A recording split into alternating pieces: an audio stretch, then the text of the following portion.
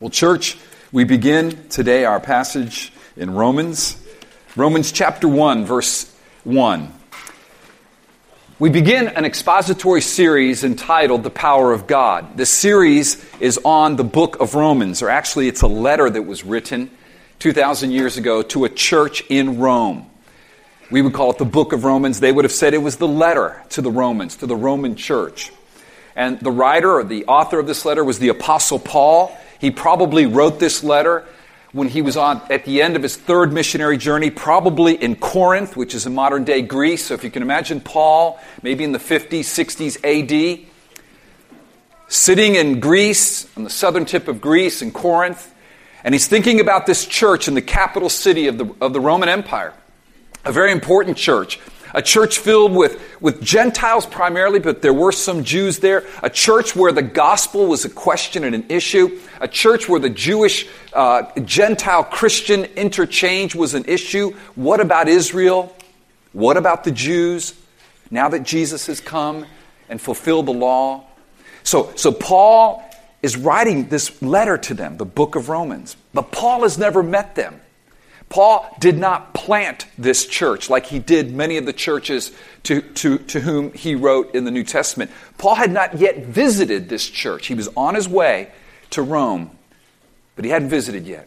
So imagine Paul sitting down to write this epistle, and we've called it The Power of God because, we've entitled the series The Power of God because Romans is about God and His power to save. Romans 1:16 on the screen.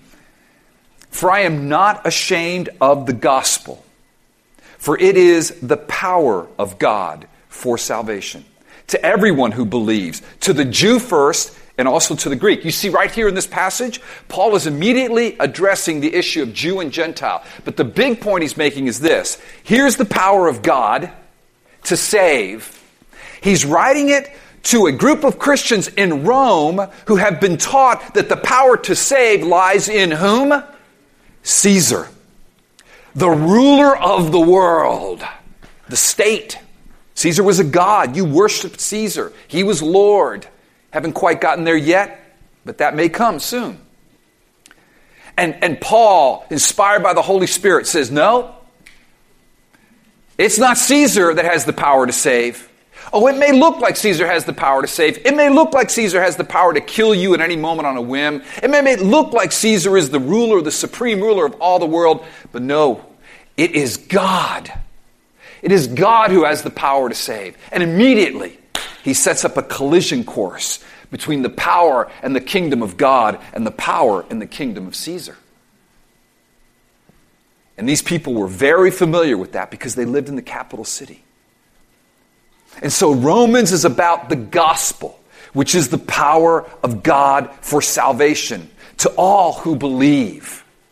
Church, the gospel empowered the early church to live as God's people, fulfilling God's mission.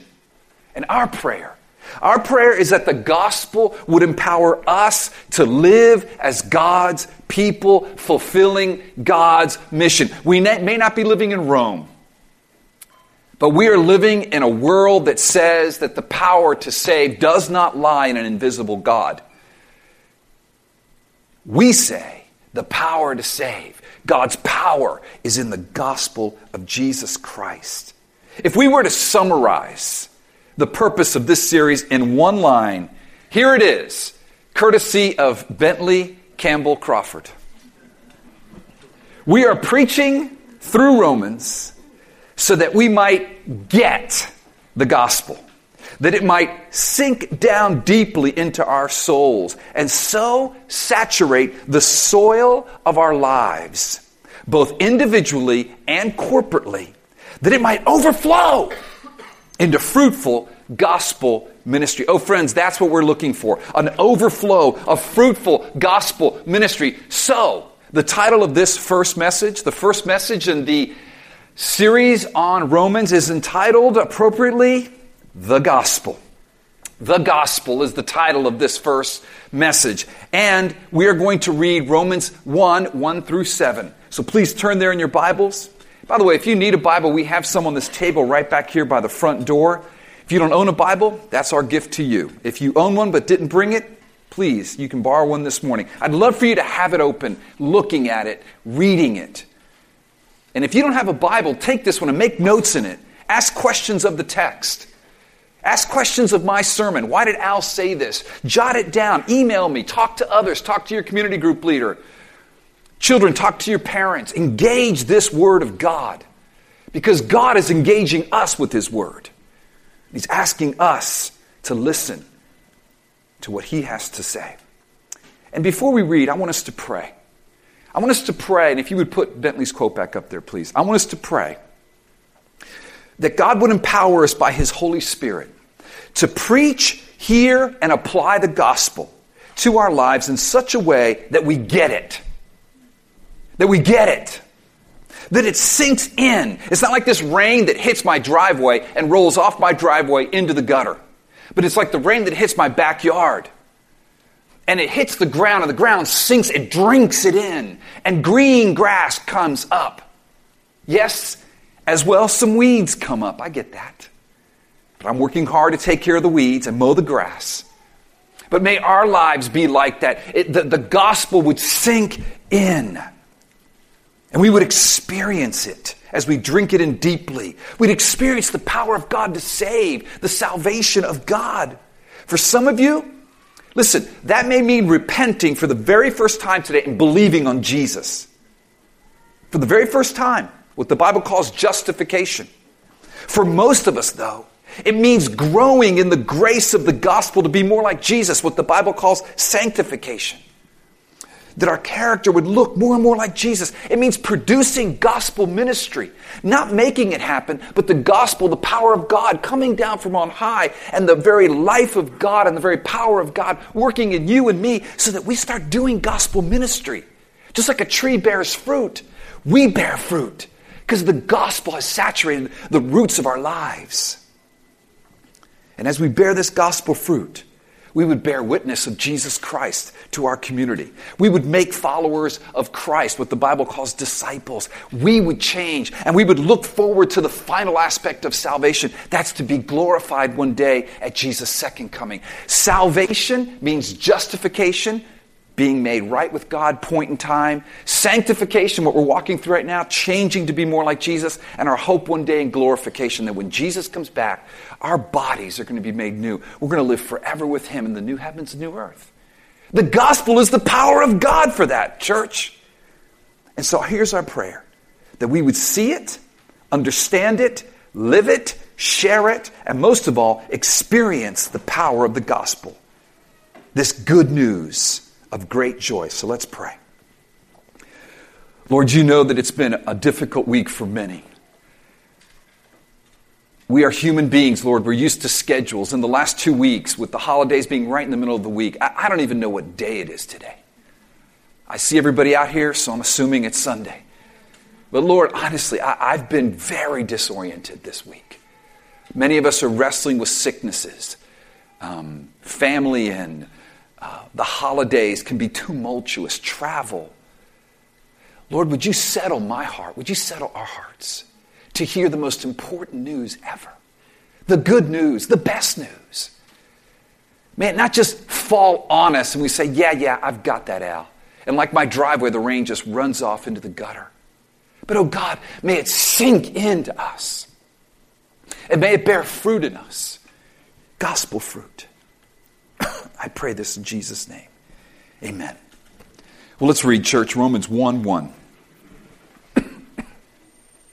Paul, a servant of Christ Jesus, called to be an apostle, set apart for the gospel of God, which He, God, promised beforehand through His prophets in the Holy Scriptures concerning His Son, who was descended from David according to the flesh, and was declared to be the Son of God in power according to the Spirit of holiness by His resurrection from the dead. Jesus Christ, our Lord. I love that. That was a very purposeful statement by Paul there. Not Caesar, Jesus Christ, our Lord. Verse 5, through whom, Jesus, we have received grace and apostleship to bring about the obedience of faith for the sake of his name among all the nations, including you, Romans, who are called to belong to Jesus Christ.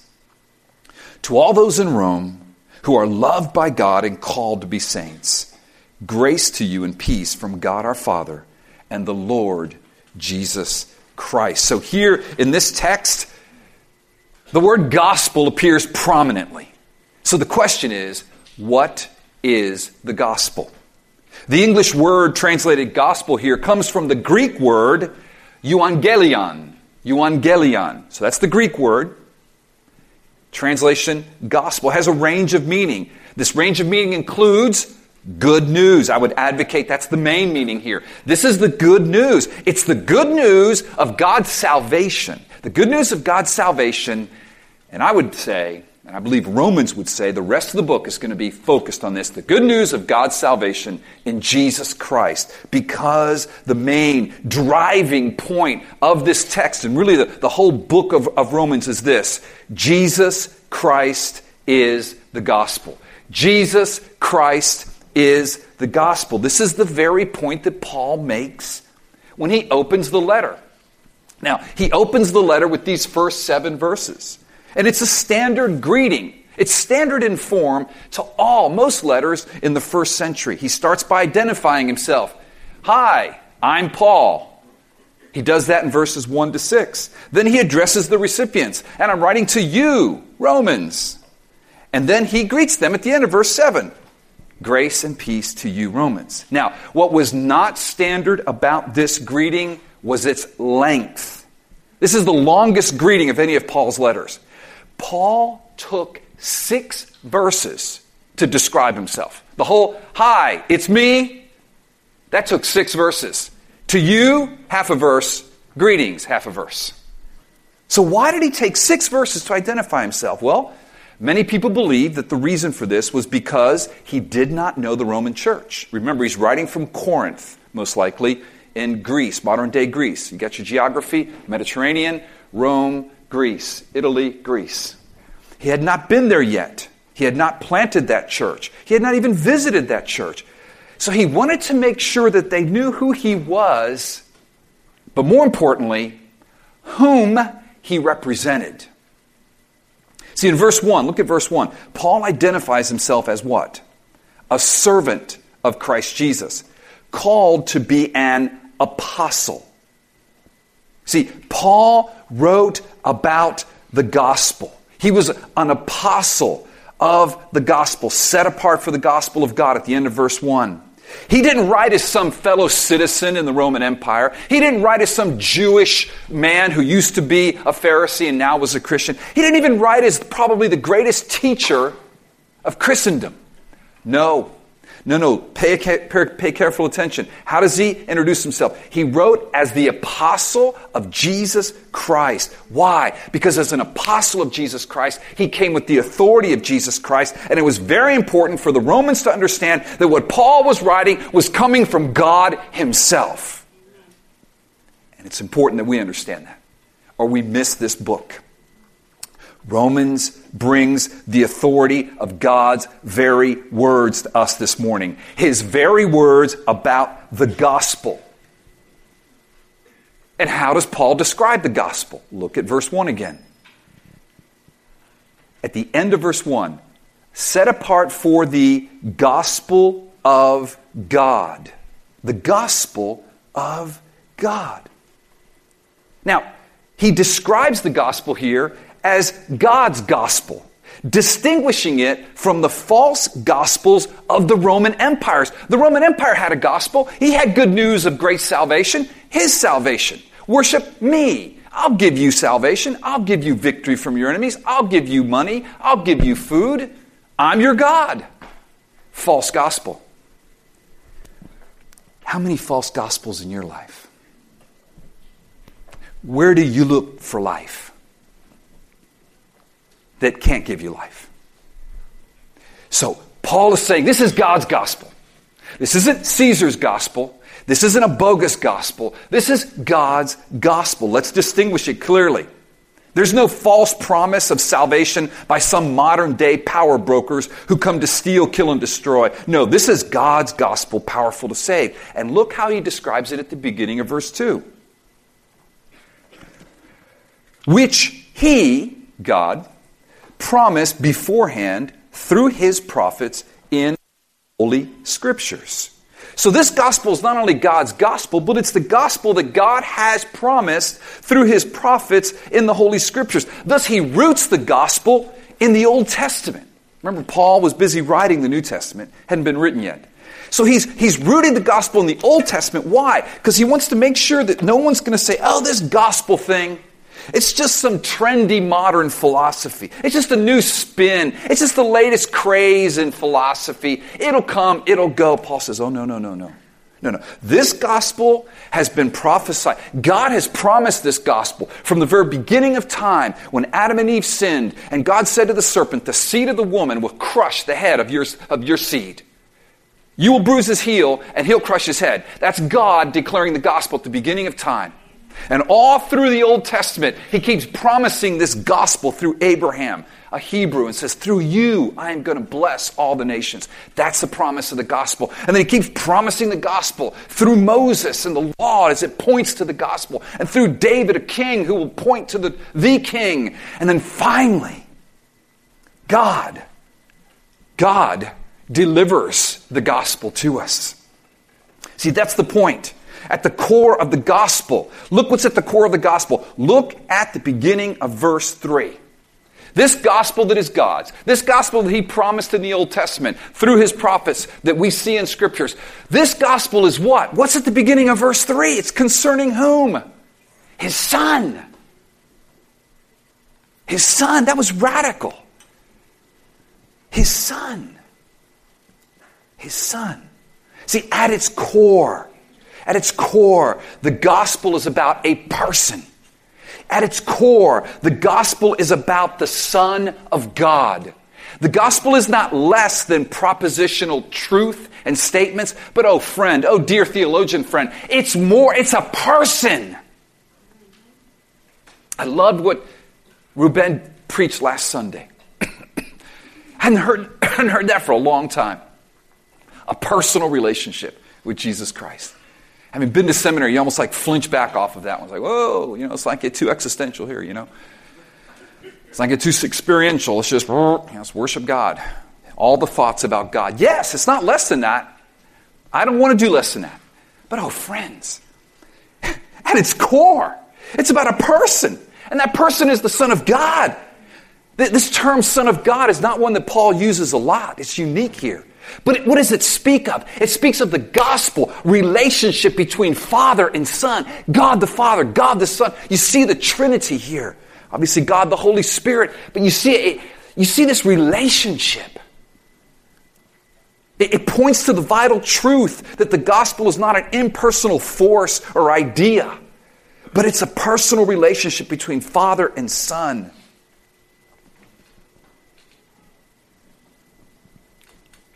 You see, it's clear from chapter 3, verse 3a, that the gospel is concerning God's Son. And Jesus Christ is the Son of God. And Jesus Christ, thus, is the heart of the gospel. So if you learn nothing else this morning, then learn this. At the heart of the gospel is Jesus Christ, who is the Son of God. What is the gospel? I want you to have propositional truths. Trust me, we're going to get a lot of propositional truths here. Your head's going to be spinning with propositional truths. Mine was. Still is. But the gospel is a person. It's Jesus Christ. Jesus Christ is the gospel. So if you learn nothing else, learn that. But God's burden this morning is that we will learn more. We would learn more about the Son of God. We'd learn more about Jesus Christ. And to that end, Paul uses two participial clauses. A participle, present participle is just an ing word, all right? Just think, ing word. Two ing words. Go ahead and find them. I want you to find them. This is good. You learn how to study your Bible. Two participial clauses to describe the Son of God. If the gospel of Jesus Christ, the gospel is the Son of God, then now Paul's going to describe this Son of God with two participial clauses, these ing words. And you find the first one in verse 3b, according to the flesh. And this describes Jesus as the pre-existent Son of God who became flesh. This speaks of Jesus' incarnation, God becoming flesh. And so point one, the gospel. Who is the gospel? Jesus Christ is the gospel. Who is Jesus Christ? Jesus Christ is the pre-existent Son of God who became flesh. Look at verse 3. Concerning his Son, who was descended from David according to the flesh. There's that participial clause, present tense, ing word. Jesus Christ is the pre-existent Son of God who became flesh. He's always existed, but he became flesh. By describing him as descending from David, God wants us to know that Jesus is that Savior whom he had been prophesying about and promising from the Old Testament. See, this is the Messiah of Israel. This is the one that all the prophets saw dimly. Is he a suffering servant? Is he a king? Is he going to just rule us politically? Is he going to rule the nations? You get kind of glimpses of him all through the Old Testament. We know someone's coming. We know Messiah is coming. We know it's going to be good news for Israel. We're just not quite sure what he looks like. This is him. That's what Paul wanted to say. This is the one promised by God. Jesus Christ, the Son of God, was the Savior born to fulfill God's promise, as the angel declared to the shepherds on that night that Jesus was born. Look at Luke 2, 10 and 11. Actually, the angel, not angels. And the angel said to them, the shepherds, "Fear not, for behold, I bring you good news." Euangelion, that's that word right there. Good news of great joy. That will be for all the people. Not just Israel, all the people. Not every single person, but all kinds of people. Everybody, all the nations. Verse 11, "For unto you is born this day in the city of David." It's going to be the son of David. Yet David calls him my Lord in Psalm 110. The city of David, a Savior, who is Christ, Messiah. That's what Christ means. The Lord. See, the angel came to bring good news, euangelion, of great joy for all the people. And that good news of great joy is the Savior, born that day in the city of David. We celebrated that last week, or 2 weeks ago, whenever it was. Jesus is the good news. He's the euangelion of great joy for all the people. Jesus is the gospel. He is the descendant of David according to the flesh. He is God who came to earth as a man. He is the pre-existent Son who became flesh and dwelt among us to fulfill the Father's promise to save us. Is he good news of great joy to you? Is the fact that God came to earth to save his people good news of great joy to you? It will be if you see your need for a Savior. It won't be if you don't. You see, if you don't, it'll be interesting news of kind of cool joy. Kind of like reading about a cure for some disease that you have no idea about and glad that you're never going to get it. But wow, I'm so glad they cured that disease. That's good news of kind of okay joy. But if I told you that news, if I told you that they had just found a cure for brain cancer, and a very particular kind of brain cancer. And if I told you that news the day after you had just come from the doctor where you'd been diagnosed with that brain cancer, when you had seen the x-rays of the tumors that were growing in your brain in an uncontrollable and alarmingly rapid fashion, tumors that would blind you and ultimately take your life, like the tumors that blinded and ultimately took the life of my friend Mike Pincus last week, then friend, you would be jumping for joy. You would be selling everything to get that medicine. It would be good news of great joy.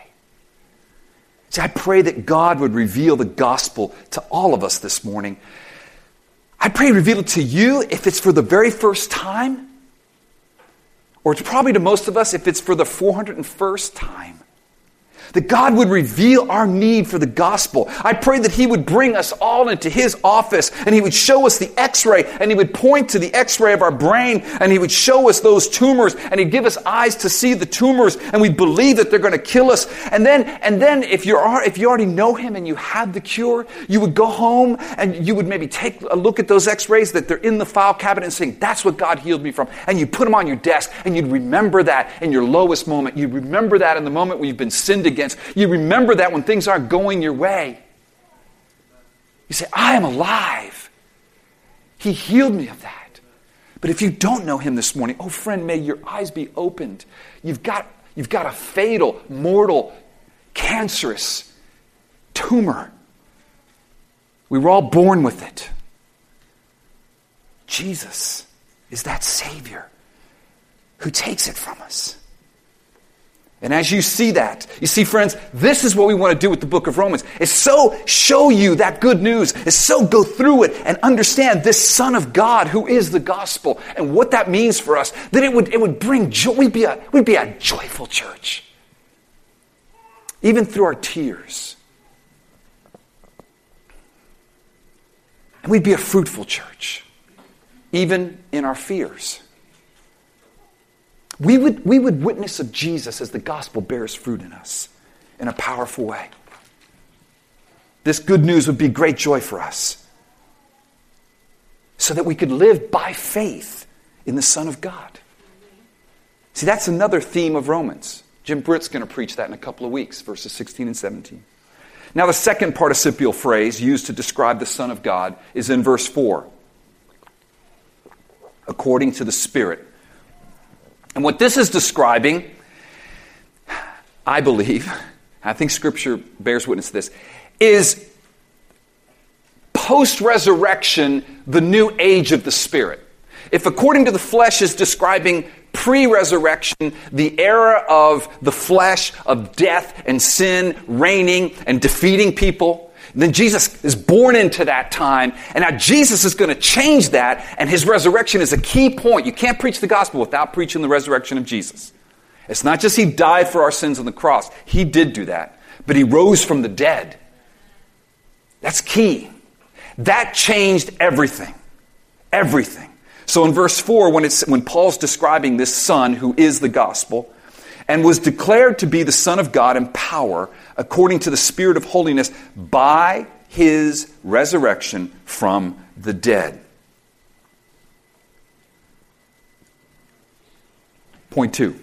Jesus Christ is the pre-existent Son of God who rose from the dead to inaugurate the age of the Spirit. Jesus Christ is the pre-existent Son of God who rose from the dead to inaugurate the age of the Spirit.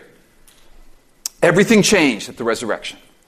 That is a crucial point in the history of salvation. A new age was inaugurated, the age of the Spirit. Jesus Christ, the pre-existent Son, has always been the Son of God. Please hear that. Always. He has always been, in His essence, very God of very God. Second person of the Trinity. But at the resurrection, His status or function changed from promised Messiah, suffering servant, to reigning Lord. Think of it as the Lord Jesus emptying Himself of glory at His incarnation. Not His divinity, His glory. And at the resurrection, Jesus, the pre-existent Son, receives back the glory. I mean, He spoke of this in John. I preached on it a couple of weeks ago. There's a glory I'm coming back to. I'm coming back to the glory. Remember He said, I'm going to endure the suffering of the cross for the glory that I see beyond it. The way to glory was suffering, was humiliation. See, Jesus spoke of this glory. The glory He has with the Father. Okay, look at Philippians 2. I think this will help. And I know this is a difficult concept to get. But we're going to hammer this. Or actually, the Scripture's going to hammer this all the way through in Romans. But look at Philippians 2 to get the idea of this. Philippians 2, 5 through 11. Have this mind among yourselves, which is yours in Christ Jesus, who though He was in the form of God, did not count equality with God a thing to be grasped, but emptied Himself, not of being God, but of the glory, the prerogatives He had in heaven. Emptied Himself by taking the form of a servant, being born in the likeness of men. This is the incarnation. Verse 8. And being found in human form, he humbled himself by becoming obedient to the point of death, even death on a cross. Verse 9. Therefore, Jesus obeyed the Father. Jesus said, though I don't want to go there, not my will, but thy will be done. In the garden, he said, yes, Father, to his will. And the Father did what? Therefore, God has highly exalted him above every name, and bestowed on him the name that is above every name, so that at the name of Jesus Christ, every knee should bow in heaven, on earth, and under the earth. The knee of Caesar will bow to Jesus. That's radical for a Christian living in Rome at that time. And every tongue confess that Jesus Christ is Lord, Kyrios, not Caesar, Jesus. And only Jesus. Christians were martyred in Rome, not because they said Jesus is Lord, but because they said Jesus is the only Lord, the Lord of Lords. You could say a bunch of lords, as long as Caesar was in there. They said, nope, Jesus is Lord. Kyrios. To the glory of God the Father. This is the idea. See, the resurrection changed everything. At the resurrection, Jesus is now at the right hand of the Father in glory. Well, actually, after the ascension. I'm looking at those as a package deal, resurrection, ascension. I know there was 40 days in between them. That glory came at the resurrection. And because the glory, and this glory is the glory of the new age. Jesus, as the Son of God, is powerful to bring salvation to all who believe in this new age of the Spirit. We're going to explore that as we study this book.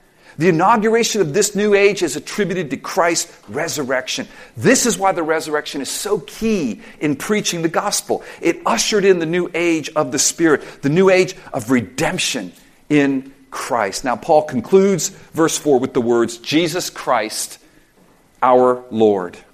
For Paul, Lord expresses Jesus' cosmic majesty, his status as master of the universe and master of the believer.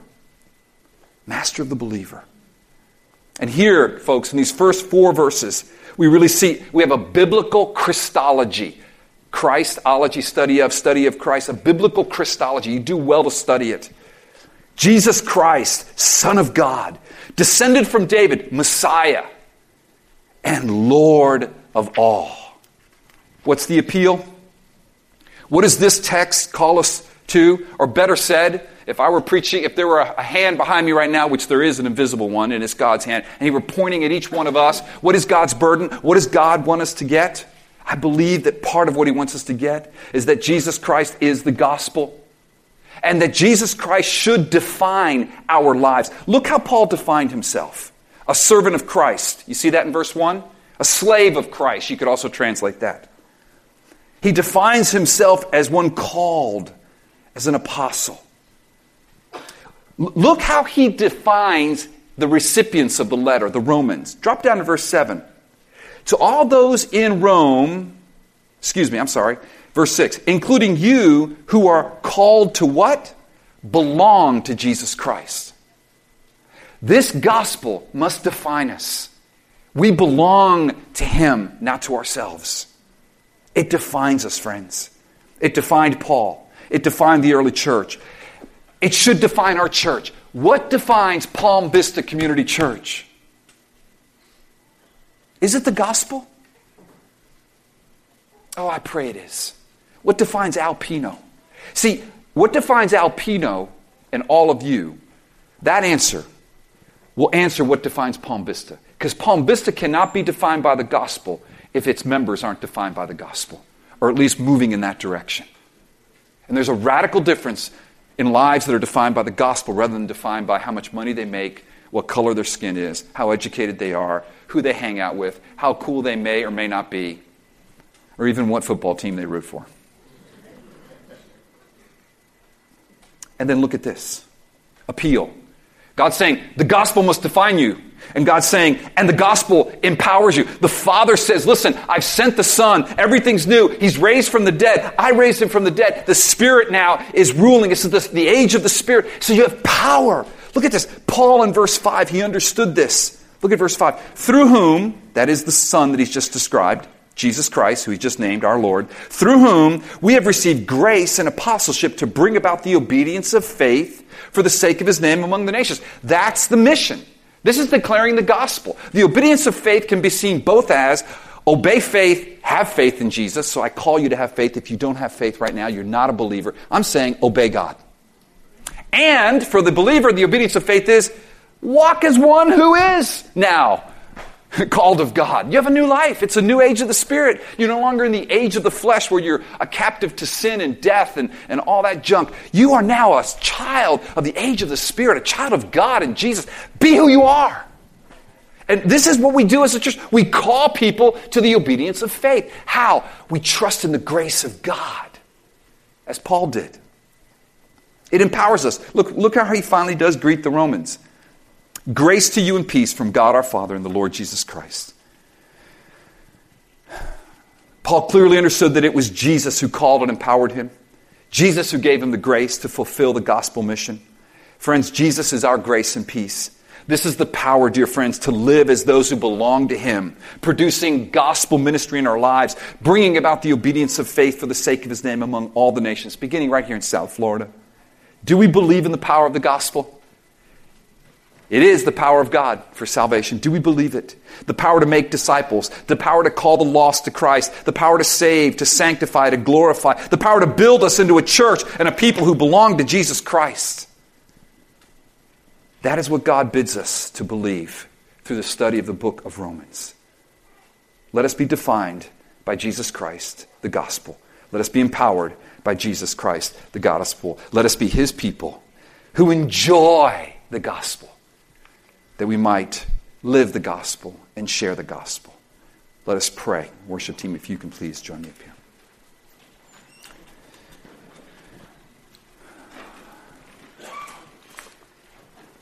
Lord, if there are those here this morning